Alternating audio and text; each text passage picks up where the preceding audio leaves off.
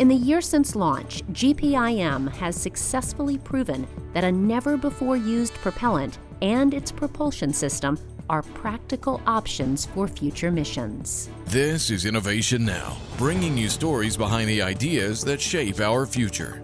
While all rocket fuels can be dangerous to handle without the proper safety precautions, the fuel being tested on NASA's Green Propellant Infusion mission is easier and safer to store. The innovative chemical propellant requires fewer handling restrictions compared to the toxic hydrazine currently being used to fuel rockets. Because the propellant has a higher density, more of it can be stored in containers of the same volume. The fuel also delivers higher thrust and does not require heater power to prevent freezing.